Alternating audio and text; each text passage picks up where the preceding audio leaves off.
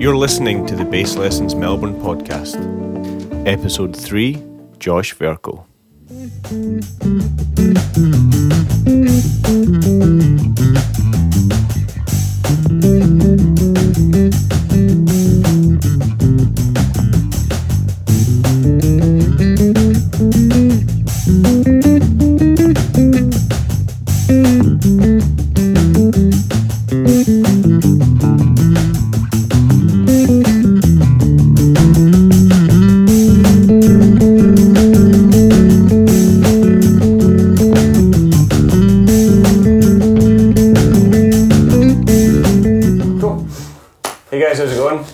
Craig here from Bass Lessons Melbourne.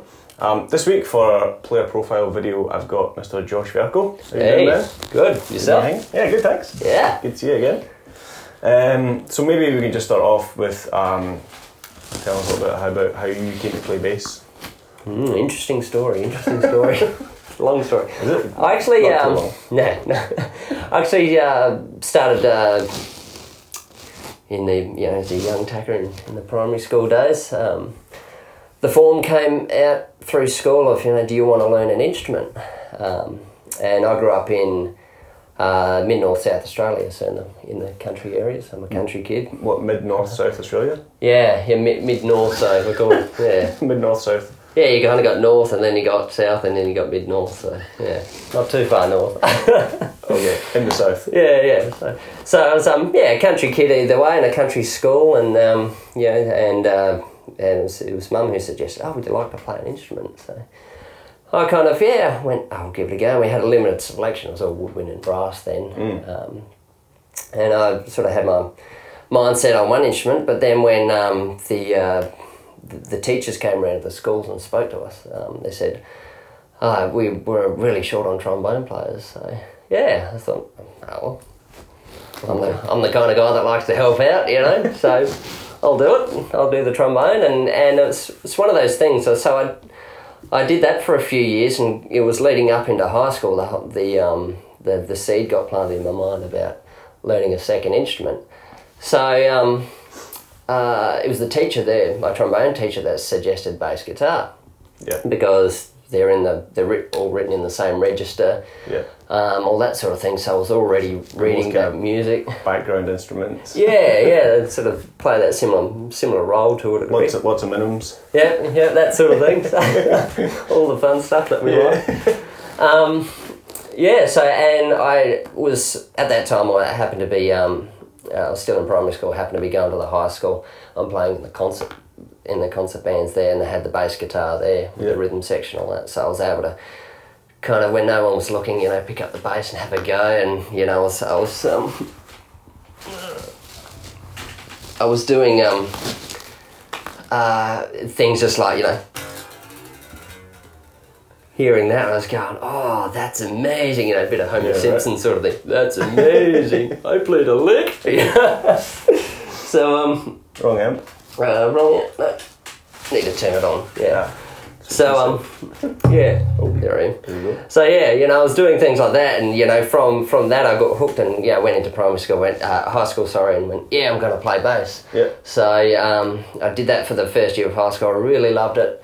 End of that year, I saved up all my Christmas and birthday money and all that sort of stuff, and went down the road and bought my first bass and amp package, and cool. Just went straight home, got out all my trombone charts, and just had my little chart of where the notes were on the fretboard and all that sort of thing. And I went, well, I know that's F of where it's written, I know that's C of where it's written, all that sort of stuff. So I was able to just grab all those charts and start learning to read it. Okay. And then, sure enough, I went from the trombone and just naturally transferred onto the bass, playing bass. And so how old were you when you started playing bass? Pretty much 14 is just turned 14. When I scooped all that sort of Christmas and birthday money together to do all that sort of thing. Just kind of it naturally. I sort of started going towards that rather than trombone. I still kept up the both, but it was quite a fortunate time. I think being in a small country school, there are only about 160 kids. Right. In that school. High school? Yeah, in high school. Yeah, right. Yeah, so you think, the music opportunities would be quite limited there. But it was actually, at that particular time, we had a new music teacher that came into school. He was a blues guitarist, so he was big on jamming the blues. So that was such a good grounding to be. I remember as kids we'd be going into the hall. There'd be permanently the amp and the drums all set up there, and we'd just be jamming out blues songs. That's awesome. We'd learn a progression and we'd just flog the hell out of that progression for the next 6 months or something like that. Cool. That's what we did at lunchtime.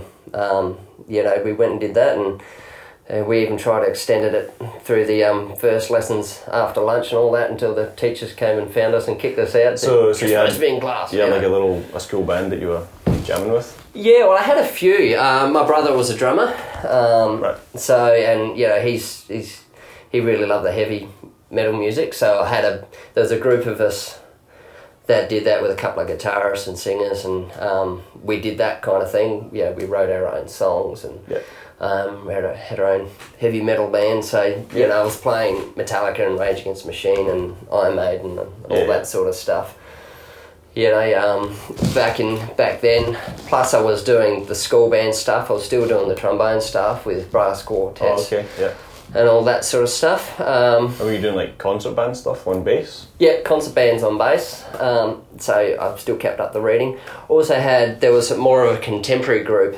There was another group of musicians, and they all came out of the churches. So they were kind of playing and singing regularly in their churches. So every now and then, although I didn't attend church myself, I would still help them out and playing on bass. Because everyone needs a bass player, right? Yeah, well, that kind of thing. So they had their group of singers and guitarists that needed a bass player. Yep. I'd play with them. We had our own contemporary band where we played, pop and rock songs at the local footy club dues and the fairs and all that sort of stuff. So we were out gigging, earning money in our teens and all that sort of stuff.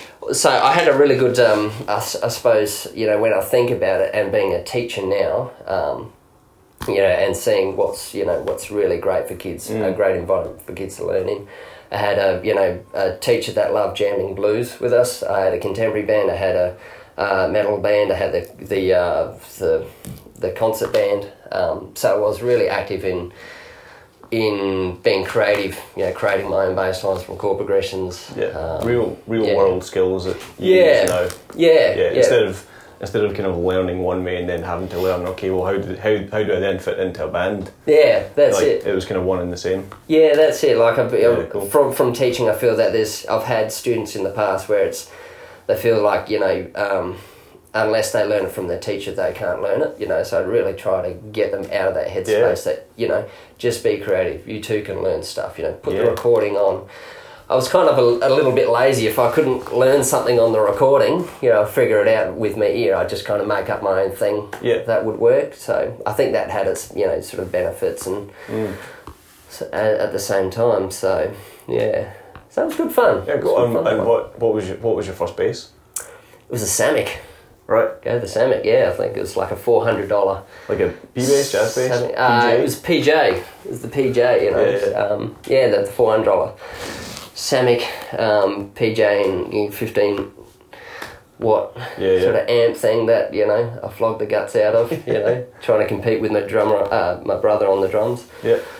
All that sort of thing. So graduating high school and then on to study? Did you go and study? Yeah, well, it was something I kicked around for so long, through the high school years, just kind of going, I don't know what I'm going to do after school, that sort of thing. I tried a few things, work experience at music shops and all that sort of stuff. Were you still in country? Yeah. Or were you in Adelaide? Or? Yeah, no, in the country then, so I did all my schooling through that. And it wasn't until really year 12 that I thought, let's have a go at this. I was doing year 12 music with solo performance on the bass. What was your repertoire? Can you remember? There was a great book that I didn't have a bass teacher at all. Right. I didn't have a specific bass teacher. There was no access to that in the country. I didn't even have lessons. I mean, the guitarist, we sort of we jammed, but that's pretty much all we did. Sort of anything I did was just learning by doing, being active in bands. Just go, put in my own. Pre-internet. Yeah. So we didn't have the internet at all. I just kind of there was a great book that a local Adelaide bass player, Sean Duncan. He had a book that he wrote these solo pieces with backing tracks specifically for that contest. It's fantastic book, and each kind of piece had a different thing. You had more your kind of rock piece, you had your slap funk piece, you had your reggae piece, more your Jaco style piece with the harmonics. So I was kind of learning all those kind of techniques through that.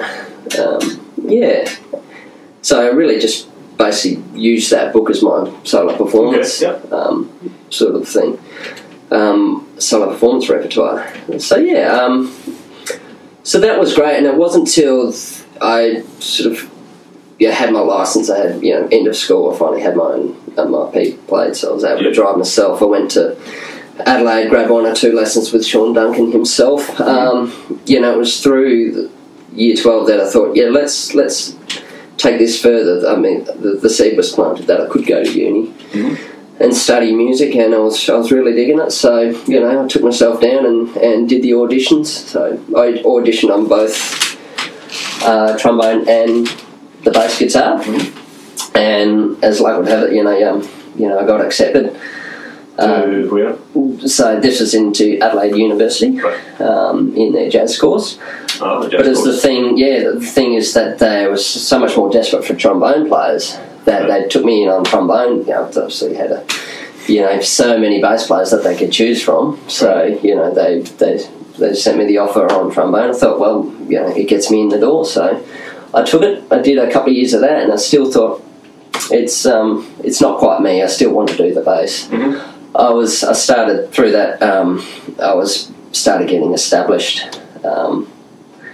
Playing in a few bands and playing in the country scene in South Australia as a bass player. So I was playing bass actively, and I thought, I want to do this. I want to play bass. I got out of uni on the trombone, maybe spent a year or two just playing around town on the bass, and then went back in and started studying again on the bass. So back to the same.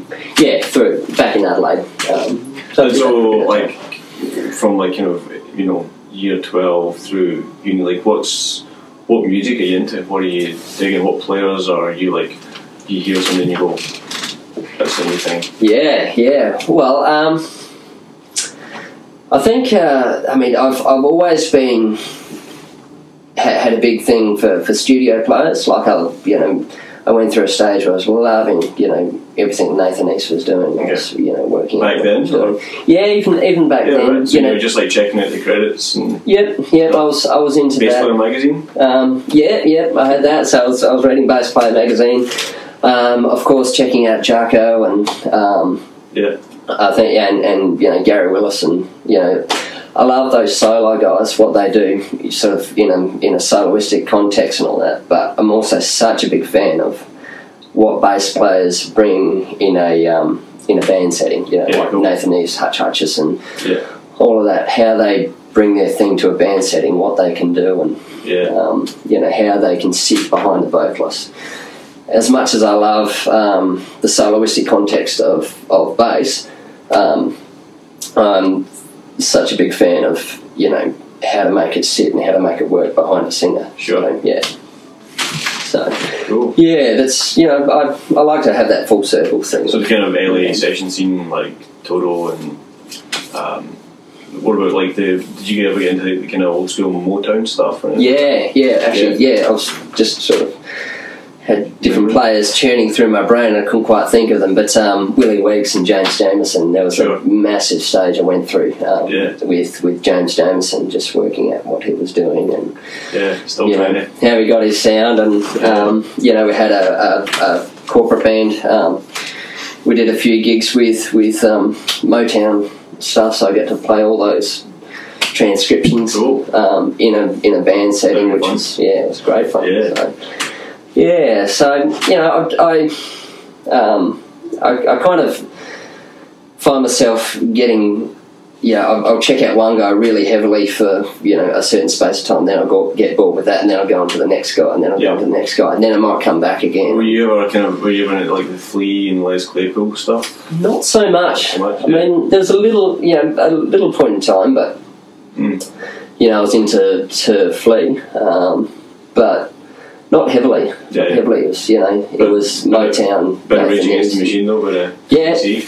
So Rage Against the Machine, and as I said earlier, it was Rage and Metallica. I used to rush home from school and just stick on the album and play it from start to finish each time and all that sort of stuff. And I think talking about those soul guys and stuff like Beck and maybe even Stanley, or whatever. Like when you do hear them playing bass in a song context, like with the Flight Tones or just on a pop record and stuff like that, when you hear them playing bass, like, they're awesome at it. Like, the pocket is amazing. Like, the tones are they're great at it. But then you have this other level on top. And that's always what kind of gets noticed. But the first time I heard, not the first time I heard Marcus Miller, but the first time I heard Marcus Miller in that context, not doing the solo thing. It was on. I think he was playing for Al Jarreau. Oh yeah, like one of those Montreux jazz records that I bought. I got it like a fair for like 50p or something like that. So that's another thing. I went through a huge time of listening to Quincy Jones stuff, Al Jarreau, and which is Louis Johnson and all that as well. So So no, you're right, and that's one thing like that gets me about guys like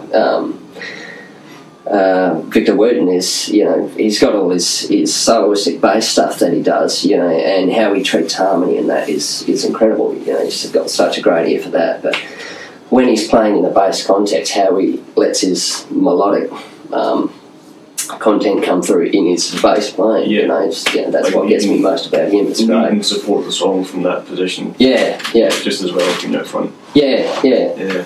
So I love all that. Is the Latin guys. I love all styles of music. The Latin guys like Oscar Stagnaro. He's amazing himself. Oscar Stagnaro. Check him out. He's kind of I think Electric. Electric. Okay. I think he teaches at Berkeley. Don't quote me on it, but okay. There's heaps of there's Anthony Jackson. Anthony Jackson. So those two guys they're amazing with the Latin chops that they've got.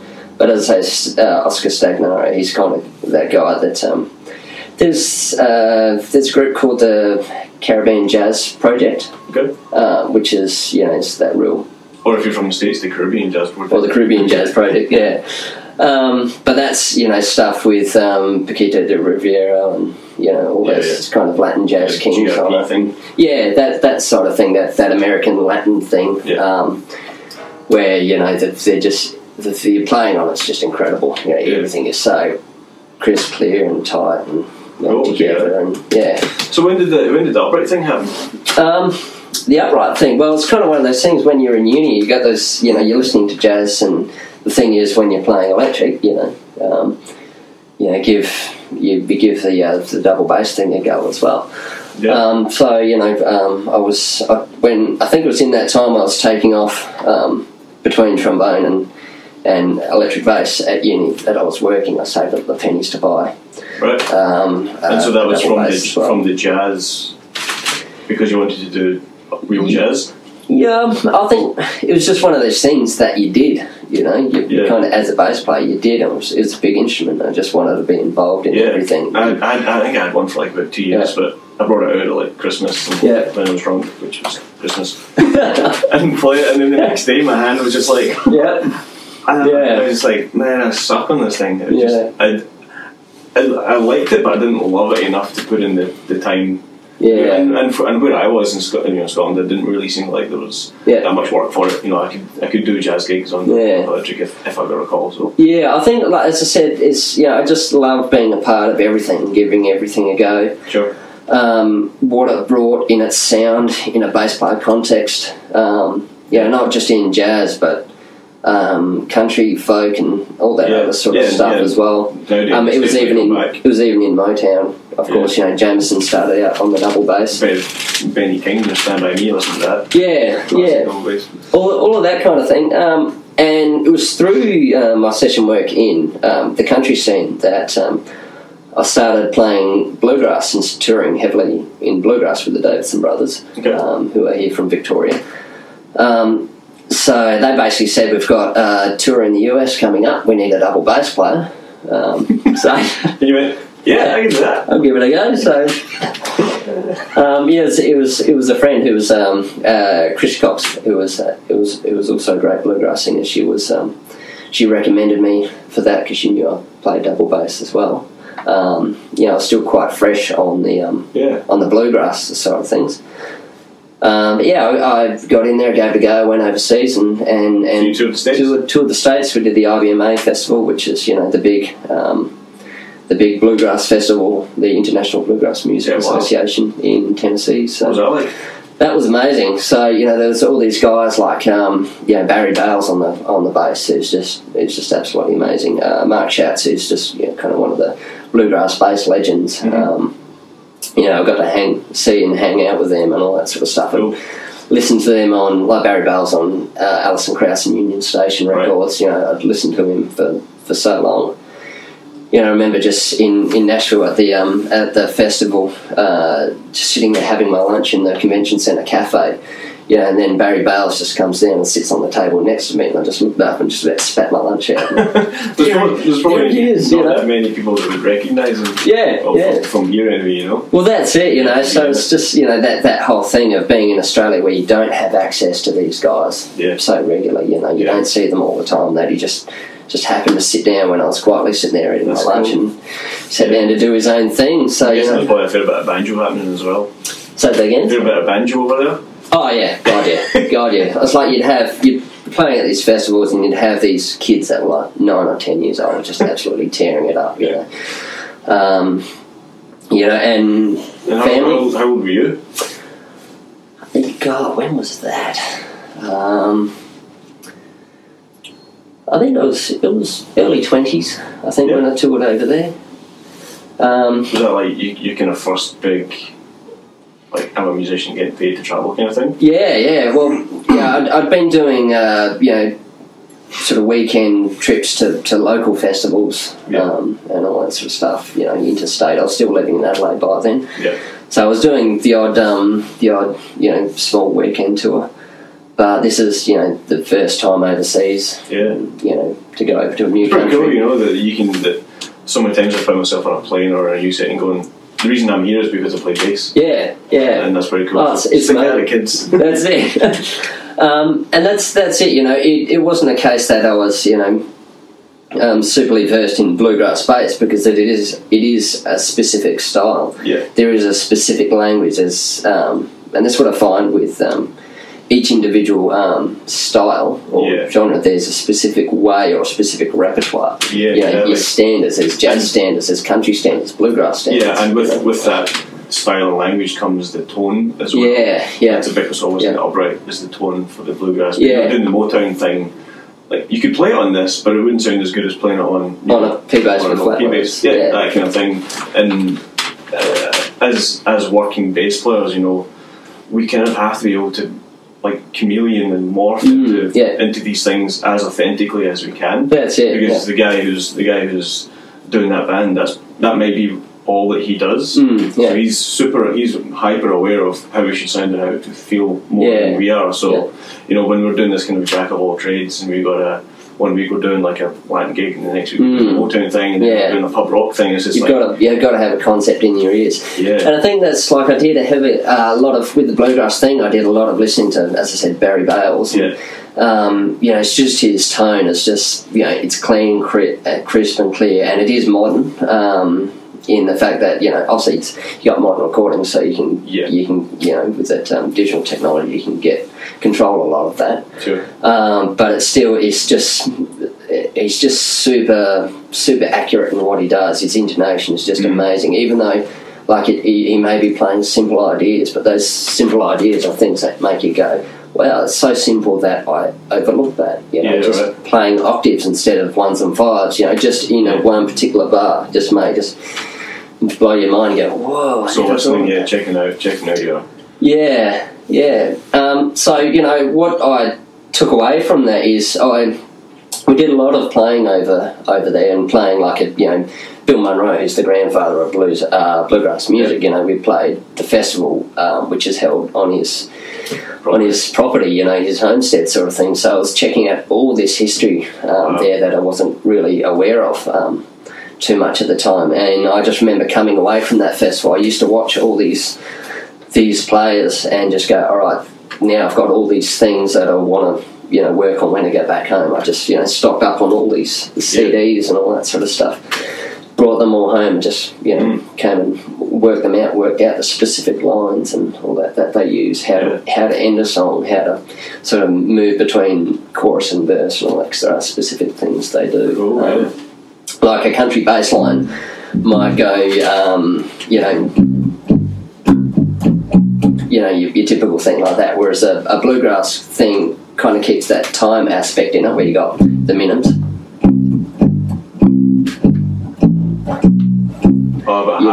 Yeah, so, you know, just little things like that, changing your way of thinking. You can always tell, you know, a country guy playing bluegrass because he's rather than so you're adding that melodic context as well as keeping that time going off those minims. So, you know, just thinking that way, how can you, you know, play the bass role and get a bit more melodic but still not lose, you know, the time role that you have to play. So I think, you know, the bluegrass thing was just such a great learning, and even the country thing is how to be simple, you know, not get in the way. You know, you don't want to be blasting Jarko chops with Jarko sound, you know, all over a country song. But how can you be melodic and say what you want to say, essentially, without getting in the way? So it's been a great foundation with that. And the other thing is, like, all the heavy metal stuff and the rock stuff I used to do back in school, you know, how country's gotten so much more rock and roll these days. Kind of all that background has come, you know, full circle back around. So I've got all those kind of, you know, there's sounds in my head to be able to, you know, play with it. You know, all that sort of stuff. So I can, you know, sort of pull that out when I need to. I think you can look at all music and say that's been influenced by something. Like nowadays, like music is such a big mash of all different styles. So, as I say, you know, sort of learning all the Rage Against the Machine and Metallica, all that kind of style of playing has you know, sort of planted a concept of playing in my head, which is really useful in rock and roll stuff these days, or even the country rock stuff these days. Hello, Puss. So yeah, I think, you know, it's one of the best things for your playing is just to be really versatile. You know, don't block out a certain style of music just because initially you initially you don't take to it. Sure. You know, give it a go. You know, have a think, have a listen for a while. Listen as much as you can of different artists within that style. Even give it a go yourself, and no matter how simple it may sound on the surface, you know, there's a good chance there's a lot more complexities going on in order to make it sound authentic.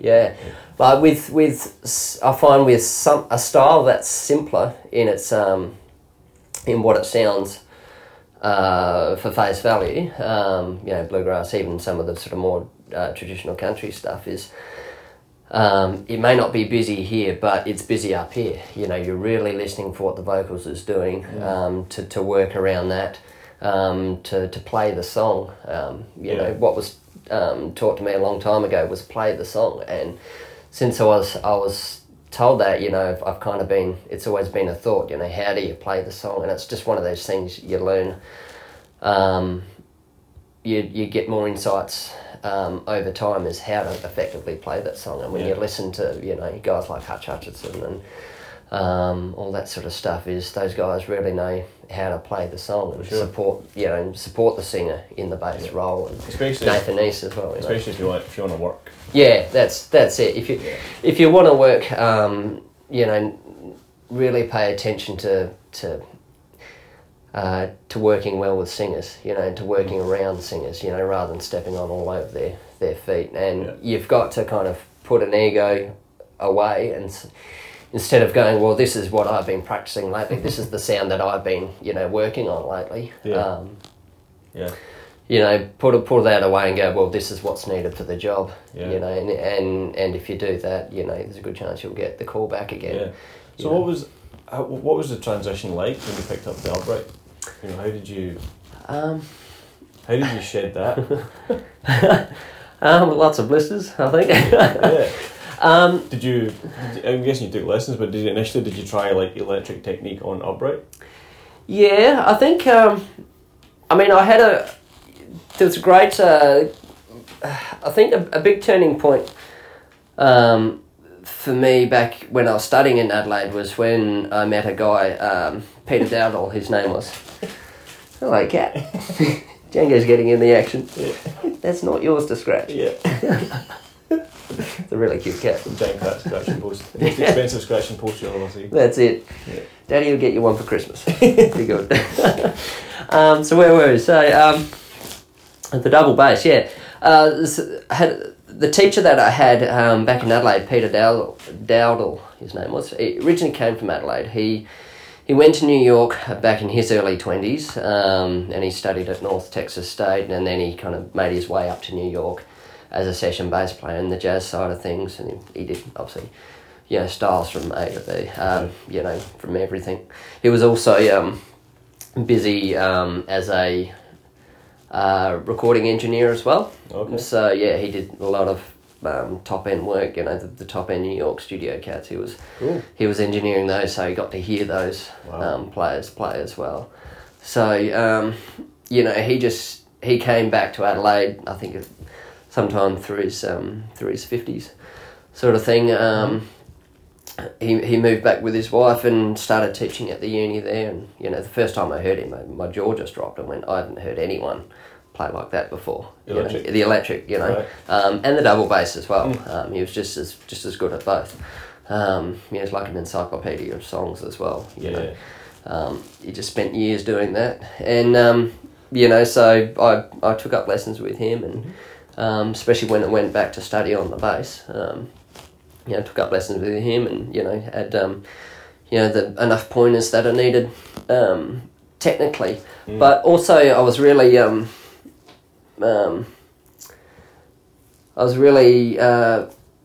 trying to be aware of what he did, even physically with technique. Note-wise, I'd go to the gigs and watch. When we'd play next to each other in a lesson situation, I'd just watch and try and mimic that. Things like, just how to kind of get a great walking bass sound in his right hand. A lot of the kids were kind of doing the... Whereas he was kind of doing this thing of...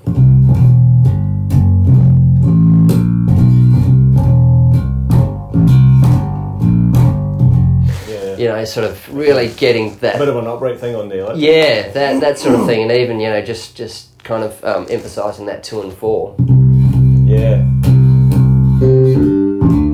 That was one of the big things for me, was learning, because coming from the rock thing and the funk thing, the one and 3, right? But then the jazz, to make it at least start to swing in some respect, it shifts to the 2 and the 4. Yeah, so, just watching him, I really got a sense of, on the double bass as well, how to work this right hand in that kind of in that sort of setting. So he was a massive influence. Can't thank him enough for him giving the time to me back then to teach me a lot of those things, and just even flick some switches in my head and all that sort of stuff. So when I moved away, I moved here to Melbourne. When was that? How long was that?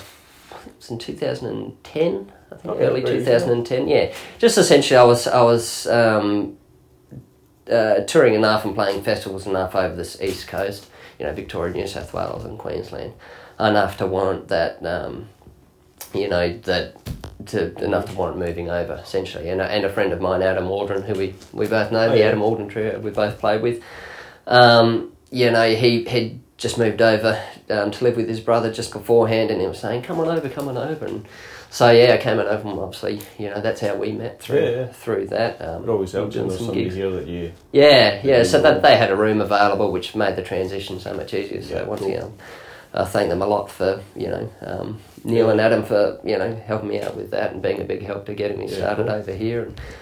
And, so then what's it like being in Melbourne compared to it's great. Adelaide?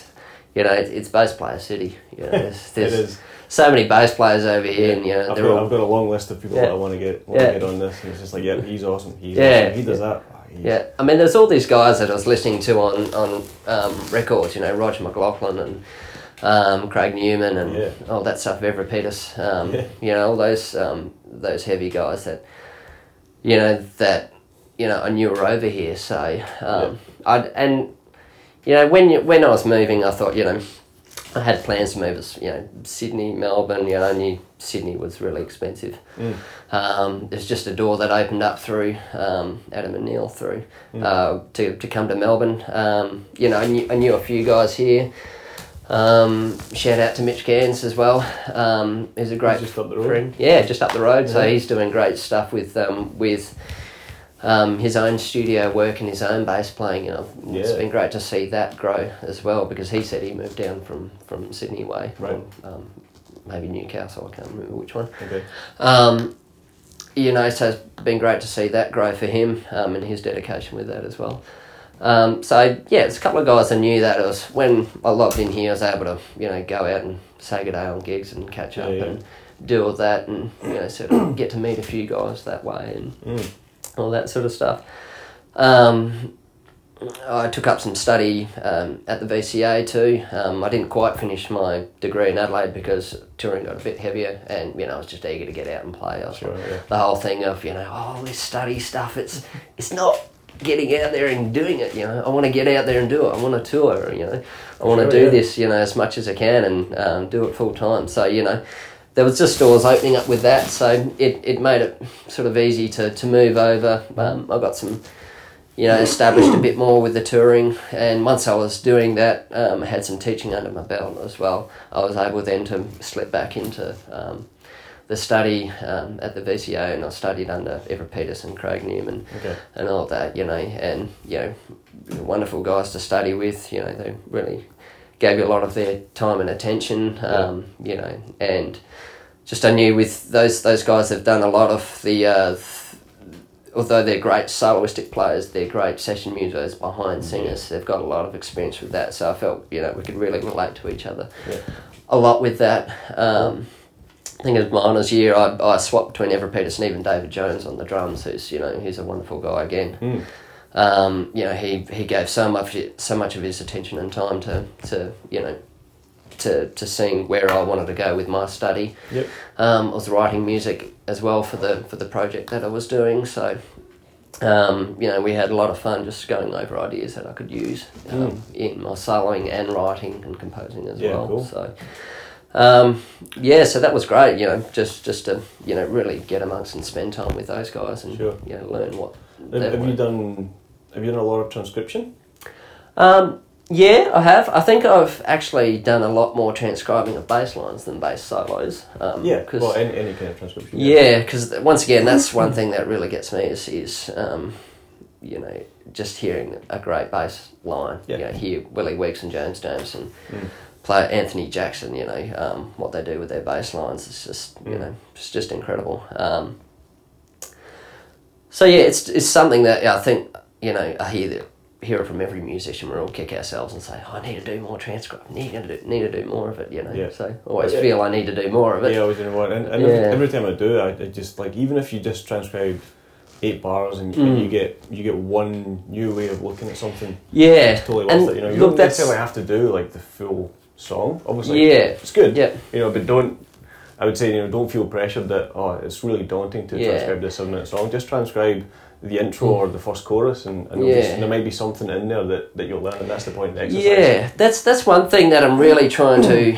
These days in my practice, I'm really trying to simplify a lot of things and not overwhelm myself with too much information all at once. Because that's one thing, you can transcribe a whole thing, a whole solo, which could be 2-page transcription, and you could learn it note for note. But then, do you actually go away with actually having put any of that into your own playing? Usable. So I find that even just if you've transcribed the first 4 bars and then just, go over that for a couple of weeks, get it into your playing, change keys of it, try it in different keys, exactly, try it over different chords, If it's something that gets you around major chords, whether it be bass line or solo, try it over minor, try it over different harmony. Exactly, just even try and enter it into your own playing. In other words, not necessarily copy it note for note, but just let it evolve into your own thing,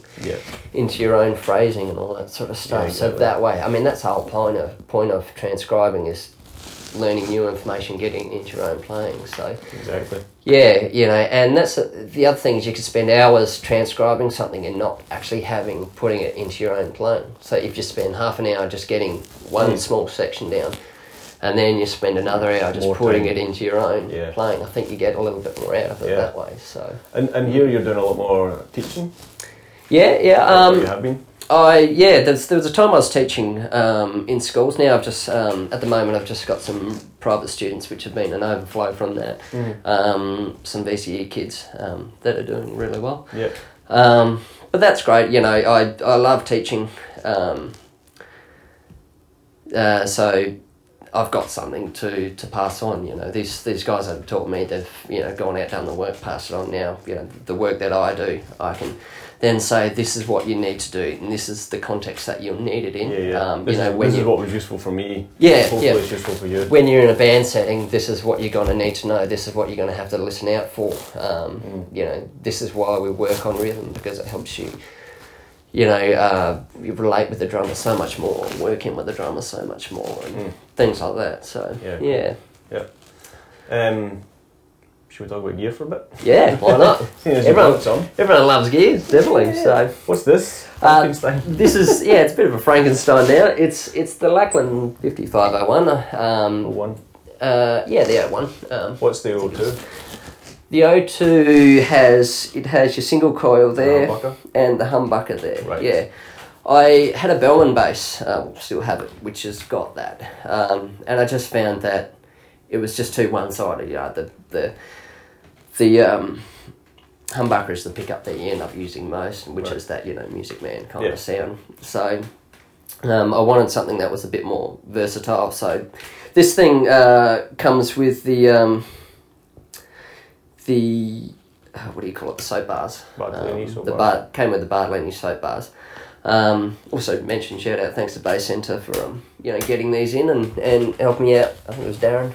Yeah. That helped me out with this. I just love the feel of it. How I've just played. Everything from.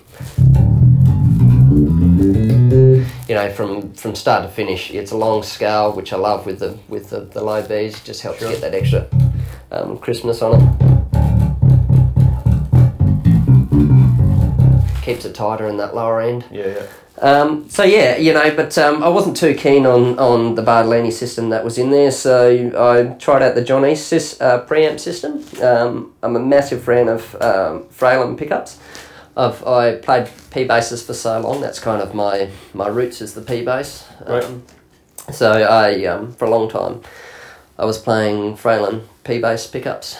So I got the J bass pickups and put them in here. Just that it looks a bit funny, but hell, it works. It gives the sound that I want. And then it was through my honours project at uni. I was heavily studying some of the language and the time fill that Gary Willis was employing in his solo recordings. Okay. Even in his bass lines, what he does with the tribal text stuff. He's incredible. Just gold. So talk a little bit about that, the Gary Willis thing, like why, how, what? Yeah, well, the project I was doing, it really focused a lot on his time fill with the semiquavers, with the semiquaver subdivision. What he did polyrhythmically with that, because a lot of polyrhythms do come from semiquavers. It's just checking out his time fill. Like every time I listened to what he was doing with his semiquaver time fill, I was basically trying to get his sense of that semi-quaver pulse in my own playing. You know, when you've kind of got a funk song that's got that.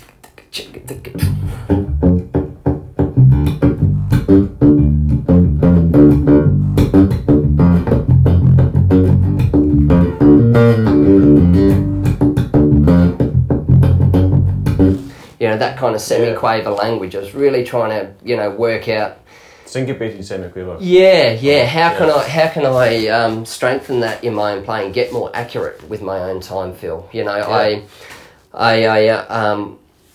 was you know, thinking, well, I really need to strengthen my time feel as a bass player. You know, the drummers do it all the time. They practice rhythm all the time. As bass players, we're playing rhythms all the time. Yeah. You know, I felt my 16th chops and internal pulse of that 16th feel wasn't as strong as what it could have been. Okay, so I thought, you know, Gary Willis does it amazingly well. So let's turn a project into trying to learn that.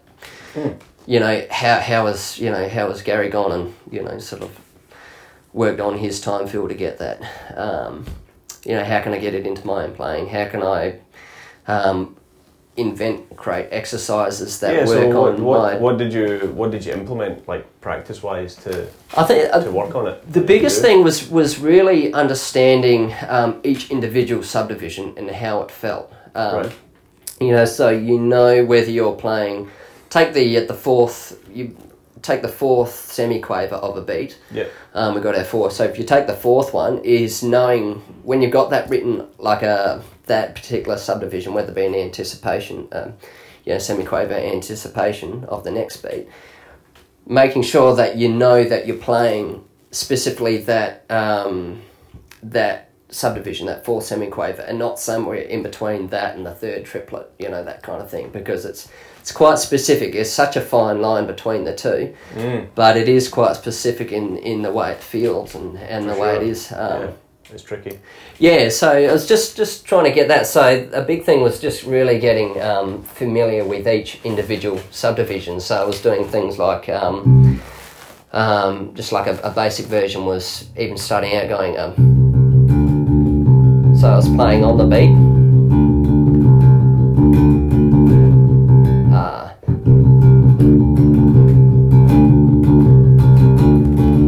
So I was then focusing, you know, on learning to play from the second subdivision. Sure, yeah.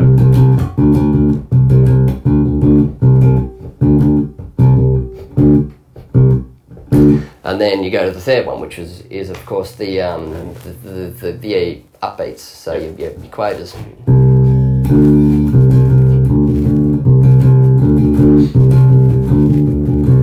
So, and then we got the fourth one. Which is the tough one. Yeah. That's always the ah. Yeah, so it's really getting familiar with all those. So when it came to doing things like, if we take the 4/3 polyrhythm, which is, you've got in 3/4 time, so 1, 2, 3, 1, 2, 3. If we were to play, if we were to group every third semi-quaver, we'd get 4 even beats through that bar. So you got 1, 2, 3, 2.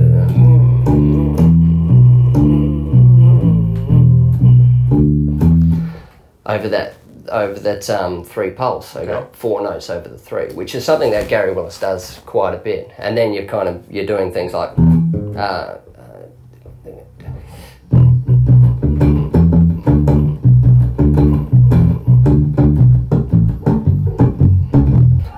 so things like that, you know. You can really kind of impose this kind of triplet swing feel and all that sort of stuff over a straight feel. Yeah. You know, once again, Gary's a master of kind of doing that as well. So, you know, there's a big part of it was just how do I get that into my own bass lines? How do I get that into my own soloing? And a good way that I went about doing that wasn't only just creating exercises that went straight to working on that, but was also composing songs which used those riffs. Right. Okay. So that was really good. It's just because then you had to really think about it and express it in a way that how could musically? Yeah, and that's it. And that was the big thing is how can I use this academic language essentially, dots on a page, and these methodical exercises. How can I then? The next step is make them music. Yeah. Not just in a spontaneous way, but in a compositional sense. Cool. Which has its challenges as well. And composition was something, and I mean it's something we're all trying to get better at and learn at and all that sort of stuff. But it was quite new to me then as well, so it was such a great learning curve to use Gary Willis as a model. Right. What's Gary done in his compositions? How can I kind of take a slice of that and create my own thing? From that, how can I take a groove of his and make a song out of that as well? Yeah. That kind of thing. And so, is that what spawned the ramp system? The ramp thing, that's such a big. It's so much more common now. With different players. But yeah, this is a big, which I didn't really realise early on at the time that how much of a big thing this plays in Gary Willis's sound, because his technique is really very light. Yeah, it's very light, and this really helps him obviously just not dig in too much, so he gets more speed. He gets a lighter touch. Yeah. And I was also playing around with that instead of digging in too much, where you hit your note, your biggest attack is there, then it dies off really quickly. It's essentially turn up a bit more. Yeah, you've got your attack, and then it just continues. Yeah, there's a more constant decay on that sort of thing. So, that's one thing that he says he finds really easy is that he's not digging in too much. It just helps him get around a lot easier. For me personally, it really shines on the thumb positions once.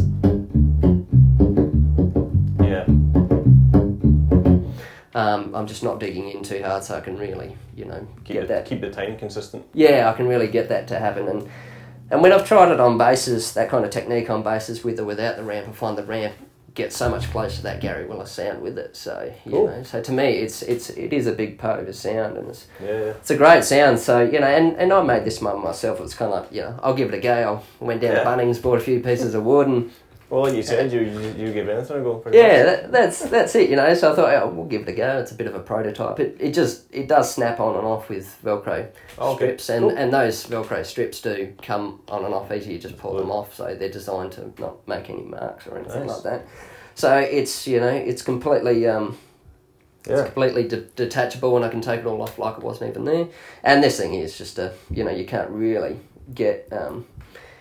There's not too much available in pick guards for these basses. You can get them, but I wasn't too keen on the so just to fill the gap style. When you're slapping. Yeah, and it was just one of the things just to get my hand a little higher, so when I'm slapping, I'm not digging in too much. Cool. So Well, what else do you use apart from the Lakeland? You say you use P-Bass. P-Bass. So I've got I actually got a custom build P-Bass that I used for a long time, which I love. I think that's got a ebony fingerboard on it. Okay. And I love the sound of that. It's just it's just so tight and clear in itself. I've also got a late 80s Japanese P-Bass maple fingerboard on it and all that, which I love. It's kind of got that old school sound. I was really after that Tedeschi Trucks kind of sound that those guys get. Maybe. So Otel and Tim LaFave. Tim LaFave, that's the one. What they get on that kind of music and all that sort of stuff. So so I love that big fundamental sound of a P-Bass. That's kind of my go-to thing. With doing the country stuff, like you were saying, so much of the modern country is this sound. It's like modern active 5-string. It is, yeah. So how much of your country stuff is split between vintage P and modern 5? Yeah, well, I try, because I play with quite a few artists that do quite a variation of sounds. Whether it be Deep Creek Road stuff is really rock country, pop country. You got so is that. So that's really this. You know, I need that 5-string for that sort of stuff. I don't sit on it all the time, but it's just those odd occasions where you've got that big chorus at the end that you just want to drop down to that low D. You know, and it just kind of helps the song grow somewhere sonically. And then I've got there's artists like Kirsty Akers, who's her stuff is really organic kind of Americana sort of stuff, where the P bass is fantastic for that. Where I get to kind of really think more about that kind of soul playing and all that sort of stuff. So she's got her rock elements as well, which the P bass is great for. So it's just a great workhorse with that sort of stuff. Have you ever found yourself in a situation where you've brought out one or the other and they've kind of been like, what's that? Like, a lot of the times, because I do a lot of touring that requires travel outside of Melbourne, interstate, play a lot of times up in Queensland, it really only allows me enough luggage to fly with one bass, essentially. So, you know, and if I'm playing a festival, I'll play, you know, anywhere from 1 to 2 to 3 to more different artists, all at that same festival. So you've kind of got this in itself is a great workhorse in that it really can get a lot of variation in its sounds. There's times where I go, man, I really wish I had the P bass, but you know, it's really only me that still notices gets the job that. done. It's only me that notices that, and essentially it's, you know, it's got your jazz bass thing. The Johnny's preamp is just a really clear, warm preamp that, you know, it doesn't give you anything that's unusable. You know, it's all really usable, and it sits into the mix, and you know, it gives me what I need. Yeah, the Johnny stuff's great. Yeah. So I love it when I can drive to a gig and I can, you know, I can pack what I need and use one for one for the other. If I'm just doing one artist, I can take one particular bass, but it doesn't happen too often, unfortunately. So, and then rig-wise? Rig-wise, once again, to kind of complement the P bass thing, I love something that can just give me that, you know, big tight bottom end. You know, I love a big fundamental sound that can support a nice strong low end. You know, you want a good solid B string and E string when you're playing. So I think something we were talking about earlier today was the difference between all tube heads and solid state, and solid states with valve preamps. I'm a big fan of the solid state heads with the valve preamps or the tube preamps, because to me you kind of get enough essence of that warm tube sound, but I find the solid states just stay tighter in the low end. And when you're playing big outdoor stages with the 8x10 cabs and all that sort of stuff, you've got a lot of air to push, and I just find sometimes the tube stuff breaks up a bit too much down the bottom end. And the big stages, so you are standing quite a few metres away from your amp, so you've got to push it a bit harder and all that kind of thing. So for a long time I've played the Hartke LH1000. I like the big head unit, so I can then, even if it doesn't require all of that, I've just got that headroom there. If I need it, the amp's not running as hard as well, so just trying to get a cleaner sound. And lately I've been using the Mark Bass, was it the LM Tube 800? I went for the 800, the bigger one, so then if I didn't need all that headroom, I've still got it there to help keep a cleaner sound for me. And I really love this thing. It's got the tube. It's the solid. It's the digital power amp with the tube preamp in it, which is blendable. Yeah, it's blendable, which is great, because when you get to a gig, you don't know what cab you're going to use. I can stick that up to any cab. It's so small I can travel with it. It sits in my backpack. I can take that on the plane, get to the other end, and if I don't like what they've got, I can plug that in, and cool. I can really, it's so versatile. I can really get the sound that I'm after. If I don't want too much tube, I can roll it back just to really dial that in to what I want. So it's great. So cool. Other than that, I suppose gear wise, pedals. I love the stock standard bass stuff, octavers, as we all do. So. Bit of filter, bit of I think what else? Active, passive, P-bass. Both. I love the sound of both active and passive. I think on a live setting when you're playing backline rigs where it's, you know, bass amps applied and, you know, such a variety of different things and even bigger stages, you know, the Active is really great just to help cut. Right. Get a little bit more control out of, you know, having your own tonal control on bass and all that sort of stuff. So, I think, you know, just practicality, it's a great live gig. Yep. But I prefer, recording-wise, I prefer the sound of Active. I think it just sits in the mix a lot nicer. Active for recording? No, sorry, passive. Passive for me, right. Like, as I said, the P-Bass, you know, just sounds amazing. I reckon it sounds better than this once with the headphones on recording, so...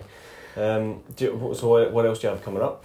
I've got a few festivals. Head up north a little bit for the Denny Ute Muster. There's a festival on. So that'll be good fun. Who's that with? That's with Deep Creek Road. Okay. So that'll be good fun. Keith Urban's playing at that, so it's cool. It's a Tell big him one. Hi. Yeah, I will. You know, I'll tell him that he still owes you that $20 that you said. So there's a few things on like that, just the general run-of-the-mill festivals. All that sort of stuff. So hopefully a little bit more local playing towards the end of the year. It's nice to in the scene. It's nice to sort of do a gig and sleep in your own bed. It's also nice to travel. You know, it's that's one thing about doing the touring is you know, there's nothing like going to the other side of the country and just developing you know, a network of musicians over there. Sure. You go to these festivals and, you know, you're catching up with people from all ends of the place, you know, with the big Queensland, New South Wales, Victoria. A lot of times you don't see each other even though you live in Victoria until you meet each other, meet up with each other up in Queensland or something like that. Cool. So, so it's, you know, it's one of those things, you know, definitely if you can get out there and travel and tour and just see the country, you know. I've been to every state and been paid to do it, you know, just loving it, you know, and working with so many different artists that, you know, you really get to scratch the itch of different styles and different types of bass playings. And, cool. And that's one thing too, is just, you know, is just really stay versatile in your playing, really stay versatile in your outlook towards life. Just try and be as welcoming to new environments, new people, and all that sort of stuff. Because, you know, the better you are to get along with people, or the easier you are to get along with, you know, the more chances you have of being hired again and getting out on the road. Because you know, there's 100 guys that can play the line, right? So well, that's it. Yeah, they want somebody that they can. You only need to log on to hang YouTube. Out at the airport with for 3 hours, and, you know, drive for another 4 hours and stuff. That's it. You know, you only need to log on to YouTube to see a million kids just burning it up, you know, and just melting your faces, and you go, I'm never going to get there, you know. But you know, possibly not the guys that are out there touring. The festivals, you know? And some of the, once again, going back to that thing of playing the song, and those guys that, you know, they don't necessarily, they may have the chops, but they don't always bring it out. You never see them do it. Exactly. So it's easy at face value to dismiss them as being... Like Oteil and Tim. Like, you know, doing this guitar gig, you're like... meat and potatoes, and then you see Tim playing with, like, you know, Wayne Krantz, and you're like... it's a completely different thing, you know. Then they got to burn the chops. But once again, you know, credit to them, they know when to bring out the tools that they need. I think also they just love music, you know. It's not necessarily about, I want to play chops. Like, he couldn't, in you know, the Wayne Krantz thing, like, if he just played meat and potato stuff, it wouldn't work. So it's having the chops and then having the right vehicle for it, where it doesn't seem like chops, it seems like music. And look, I find too that if it's not chop-based stuff, the bulk of the hard work comes in time feel, you know. How you sit, and that's a big thing with bass, is just if you've got minims to play, how you make those minims sit. Like, you know, with some of these country bass lines that you know, it's all about replicating the feel of, you know, do you cut your notes off short or do you connect them? Totally, yeah. Or do you just that in between? Do you sit up on top of the beat? Do you sit right back? You know, how you work in with a drummer has a big influence on how the band feels. And most singers, they don't want someone that stands out. You know, they just want someone that's solid. easy to get along with, learns the material. That's a big thing. If you're not learning the material, if you're rocking up to the gig, fumbling stuff all the time, and you clearly haven't done your homework, then you're not going to get the gig. Especially when you're getting paid to be there, you know. Yeah, well, that's it. You know, you're paid to do a job, and there's so many times that been on, you know, a big stage where they've got film crews on it. You've never played with the artist before. It's new music, all that sort of stuff. You only get an acoustic rehearsal where you don't get to plug in anyway, backstage just before you go on, and you know you go on and it's showtime. So you've got to nail it. So you've got to do your homework. Yeah, that's a big thing. You know, do your homework, be easy to get along with. You know, leave your ego at the door, and you know you'll keep having the phone ringing. So yeah. So it's a big thing. It's not always chops or anything like that. So if you're feeling insecure about your abilities, if you're on YouTube and you're seeing all these young guys burning it, and you feel that you're not going to be good enough to get work or anything like that, that's not what it's about. Yeah. You know, music is about playing music, playing what's right for the song. You know, so whatever that may be. Yeah. So once again, you know, the guys that I've seen get the majority of the work are the guys that don't bust the chops. They're some of the most simplest players, but they're just incredibly solid. You know, they're encyclopedia of songs. So if they get called for a covers gig, they can do it. You know, if you know, a lot of times you have to learn songs on the fly. You know, the singer says, "Do you know this song?" Or someone, or they take a request. You know, and the singer knows it. You don't know it, but the singer goes, "It's in G." You don't, and also you don't want to be the guy that says no. Yeah, but everyone else goes, yeah. You know, you just go, That's it. You know, the singer goes, watching the guitar player's hand. It's in G. You know, follow me. So you know, it's great to. And the other thing with music is it's great to be versatile on different instruments if you know enough about guitar, that you can follow the guitar chords. You know what they're doing. Use your ear to kind of predict where the melody is taking the chord progression next, and 9 times out of 10 you'll get it right. So trusting your ear. There's so many times I've had to watch a guitarist, or the singer guitarist fingers from the back of the headstock, where I can see that little finger, so I know that's G. When I don't see it, you know, I know that's C or it's D. You know, that kind of thing. So I'm looking out for that. Just crazy situations like that. You know, that you really just got to be on your toes, and you just got to run with it. But that's when you rely on all the hours you put in to come in and save you. That's the ear and the diatonic harmony that you've got. That's it. Diatonic harmony is a big one. You know, you get that under your belt. So learning your thing, and that's where the uni comes in. You know, all the jazz chops that you can learn at uni, you don't necessarily need those in a lot of other styles, rock and pop and country and whatever sort of thing. But it's like headroom. Yeah, the headroom intellectually, you know, knowing your theory and how that comes into play as a bass player. For sure. So you know whether it's a major or a minor chord, you know whether your 6th chord's supposed to be a minor, or whether that's been altered and all that sort of stuff, whether it's been changed to a major. Yeah. All that kind of thing. So you know, if you can learn a few instruments that support, you know, if you can learn drums, and so you've got a basic idea of what's happening with the kick drum and all that in a drum pattern.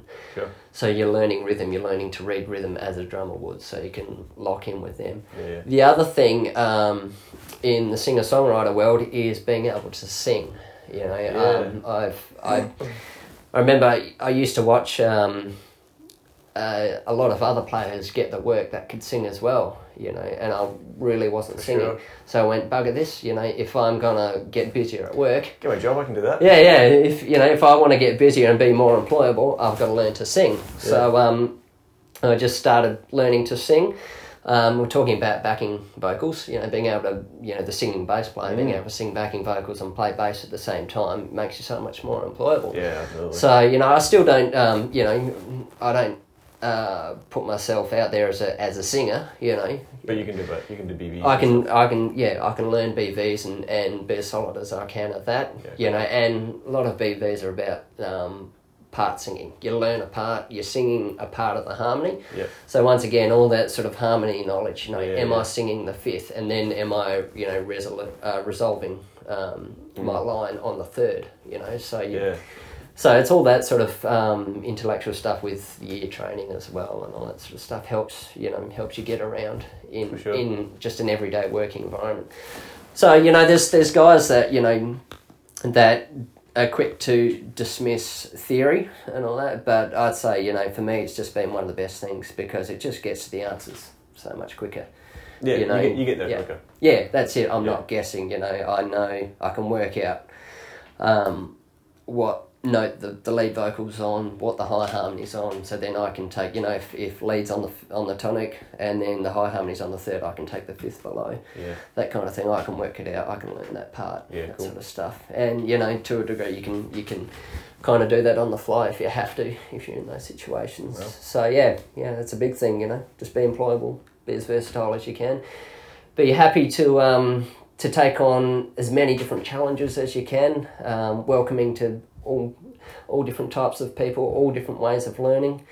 Even if the artist or the drummer or someone in the band doesn't think the same way you do or have the same opinion as you do, it's not always a personal thing. So, put that sort of personal pride, behind at the door. Mm-hmm. Sure, you can speak your mind. There's a way to do it, of course, in a constructive way. But just be happy to get out there and give it a go. And don't be afraid if you don't think you've got all the chops in the world or anything. That's not music. No. Music's a massive world. Yeah. So we're gigging, so. Yeah. So that's it. Yeah.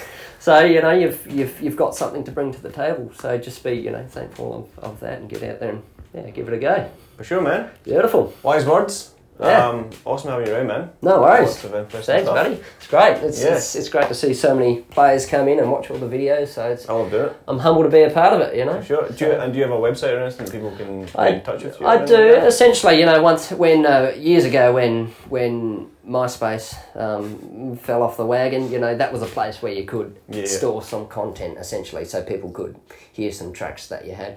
I created what do you call it? Website, that's the word. It's just joshuaverco.com. Yeah. So if you look at that, I think there's also Joshua Verco SoundCloud. I've just got a few original tracks up there. People can get to that through the website and stuff. Yeah, some of those tracks have been linked into there. Cool. It's just a place where I can just say a little bit about me, store some photos of gigging around, so I've got it up online. So, and I guess we should probably do it a bit, but do you think that's an important thing for a player nowadays to have? Because I know there's lots of guys out there who are flat out working and don't even have Facebook. Yeah. But I think in today's day and age, social media, you don't have to get sucked into the whole thing of being on Twitter and this and that and all that sort of stuff. But just having a good platform where people look you up, they can find you. I find that a lot of, between phone calls, text messages, emails and Facebook messages, a lot of people do contact you via Facebook messages, probably if not more so because it's easier. It's just a lot more personal. It's a great way to stay in touch with the scene. It's a great way to stay with the sock go. It's a great way to stay in touch with everyone all over Australia, even the people that I've met overseas. I've toured in US and Europe as well. So once again, I still keep in touch and still see what they're up to. So when you go back, you may have that connection still there. Even if you don't talk to them, you just get to see what they're up to see how they develop in their own careers and all that sort of stuff. You just get to have a laugh.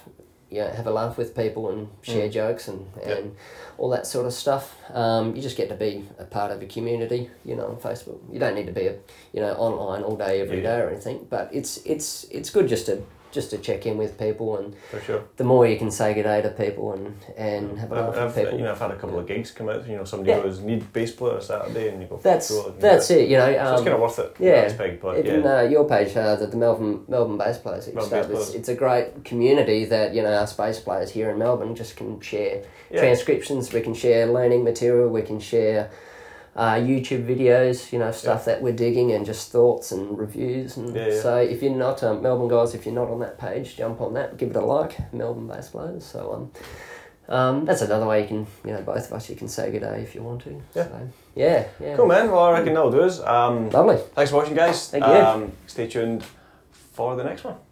Look forward to it. See you, man. See ya.